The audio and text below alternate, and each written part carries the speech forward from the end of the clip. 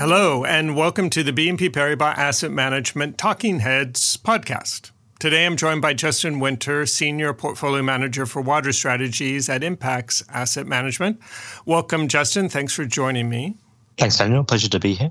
Well, we've had a volatile time in markets so far this year, and that seems to be paralleled a bit recently by volatility in the weather, or at least in Europe. We've got storm warnings and high winds all around. So it seems maybe an appropriate time to talk again about developments in the climate, opportunities that we see with that, particularly when we think about the investments that are going to be necessary to address all the challenges that we know are ahead of us.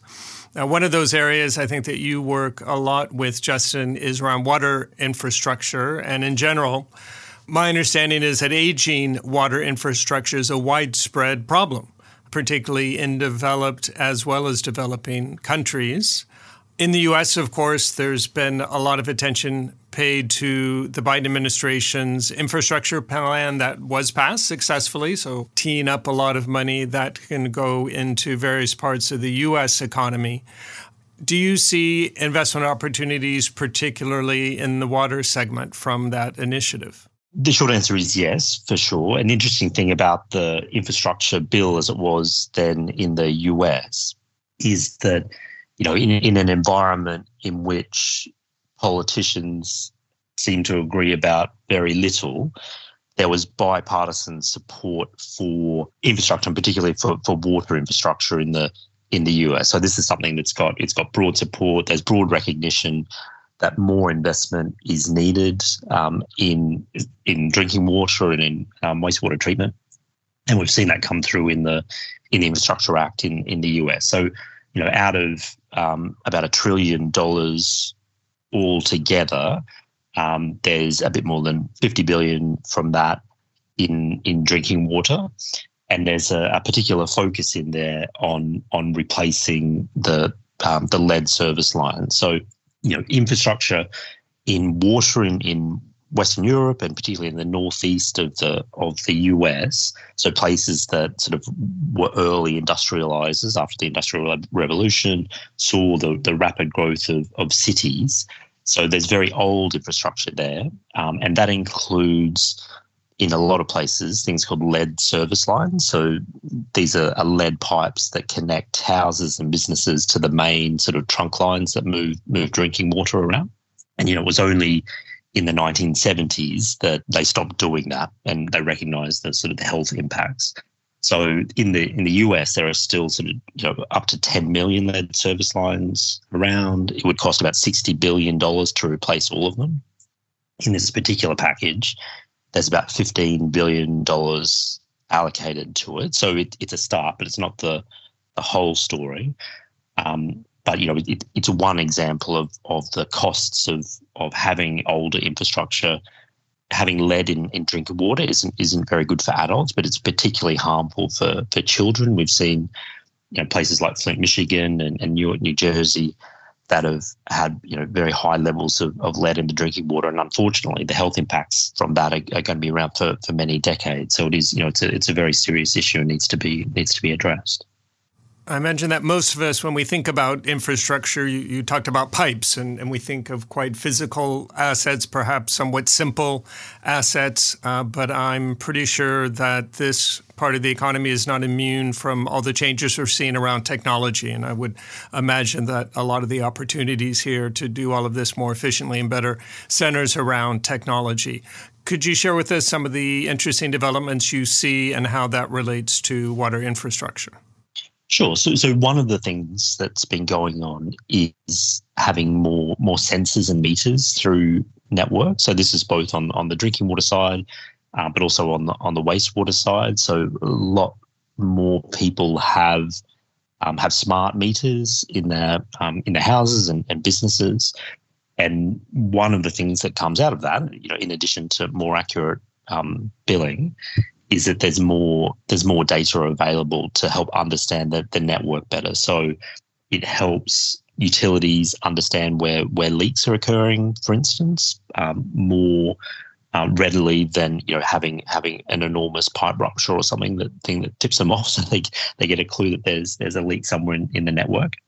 And having data coming in from those endpoints, but also throughout the network, means that they're able to manage those systems more efficiently and more cost effectively as well. So in addition to market opportunities in areas like meters and sensors and having smarter pumps and things like that, there's also a lot of focus on taking that data and finding better ways to use it as well, to understand the systems better. Now, alongside all of this, and we think about how water infrastructure fits in more broadly with the issues that we're facing with climate change. Clearly, this is always evolving, new opportunities coming to you as a portfolio manager. Can you talk about some of the other areas where you see new developments and areas of interest for you? So talking about climate change, there's a red warning at the moment as we're recording this in England with very, very high winds. They're talking about the worst storms in 30 years in parts of the country. Of course, last year in July 2021, there were really significant floods, particularly in northwestern Europe. Over 200 people, unfortunately, were killed. And climate change and higher air temperatures lead to these sort of much more intense rainfall events and storms and these other things. And trying to avoid excess climate change is one thing, but also recognizing that the climate is changing and that we're seeing more flooding, and doing things to manage that is an important part of what we're looking at as well. So if we think about the rainfall events in Northwest Europe, one of the solutions to that is having both better ability to predict those storms more locally on that side of the technology, but also having within river systems and catchments more sensors again available that can set off alarms around flooding and allow more targeted responses to those events.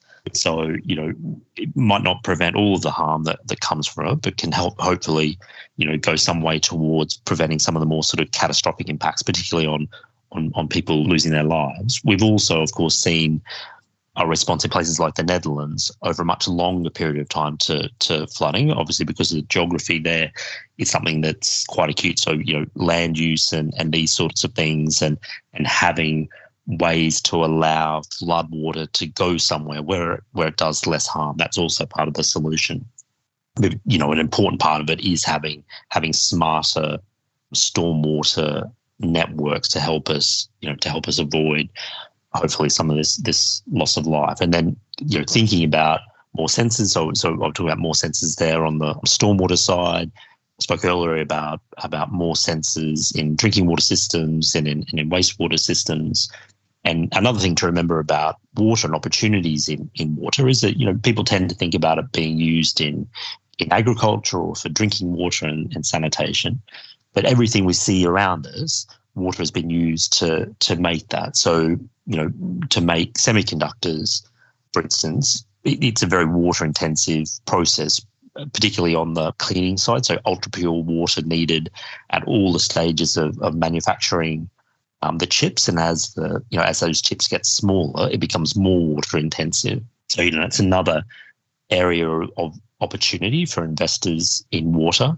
In addition to things like data centers need water for cooling, it really is used everywhere and very broadly through the economy. So part of the reason that investing in water for the past decade and looking into the future is so good is because it's so broad. There's such a broad set of end markets that it's used in.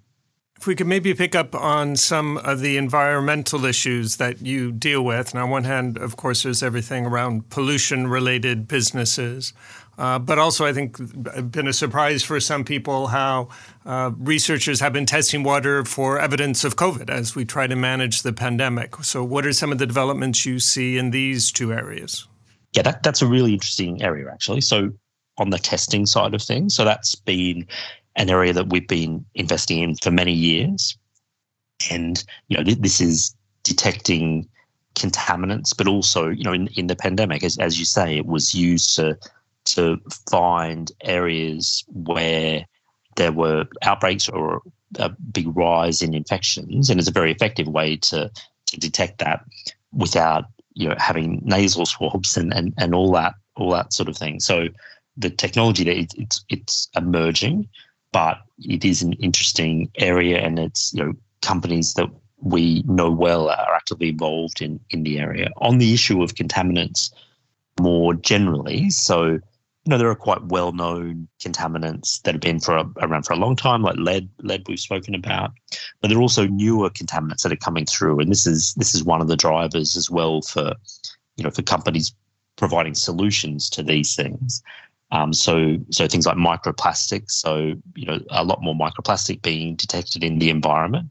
So companies who are able to detect that and provide solutions for removing it from water streams are other areas for us. And then another area is a group of chemicals called PFAS or forever chemicals. And these are chemicals that have been used for several decades now, and they have really good properties in waterproofing. So, that means that they're very good in things like firefighting foam and that kind of thing. Unfortunately, some of those properties that make them good for those applications also mean that they stay in the environment for a long time. They don't break down. And when they accumulate in the environment, they can have negative impacts on people's health, which is becoming better known. So there's a focus on that in places like Europe and in North America and really around the world now to better understand where these chemicals are, and they're very widespread. There's been a lot of focus around airports, for instance. So airports often have drills to deal with any sort of fires, and during those drills, they use a lot of firefighting foam, and that's ended up in the environment around there. So it needs to be cleaned up. So this is really a multi-decade opportunity for companies who are able to detect where these chemicals are, provide solutions for removing them, consultants who have specialists in the area who can provide advice to governments and companies on how to deal with it. So, it really is a long-term opportunity because, the companies we look at are providing solutions to these problems as they emerge. Thanks, Justin. If I could perhaps summarize a bit of what you've shared with us. Clearly, a key development recently has been the passage of the U.S. infrastructure package, well over $1 trillion, and a decent chunk of that going to be devoted to water infrastructure. Now, with that investment and that growth, technology, of course, playing a bigger and bigger role. You discussed how if we think about the efforts to minimize climate change at the same time, there's also a need to try to mitigate the impacts of the change that's already taking place. And water infrastructure plays a role there, for example, in the need for better sensors to manage stormwater runoff. We also discussed semiconductors, which use a lot of water in the production, and therefore the need of better infrastructure to reduce the amount of water consumed. And then we also touched on the pandemic and how testing of water to identify COVID has also been an area of growth. Well, that's all we have time for today. If you would like more information, please reach out to your BNP Paribas Asset Management contact or check out our Investors Corner blog. For listeners who have devices with Alexa, you can ask Alexa to enable Investment Insights or search for Investment Insights on Amazon under the category Alexa Skills. My thanks to Justin for sharing his insights. Thank you, Justin. Thanks, Daniel. And thank you, everyone, for taking the time to listen to the podcast as well. Please join me next week when I'll be speaking with Victoria Whitehead about the outlook for European corporate credit, which is also facing a few challenges recently. Until then, we hope you stay safe and take care. This podcast presentation includes a discussion on current market events and is not intended as investment advice or an offer of products or services by BNP Paribas Asset Management. Please keep in mind that the information and analysis in this presentation is only current as of the publication date.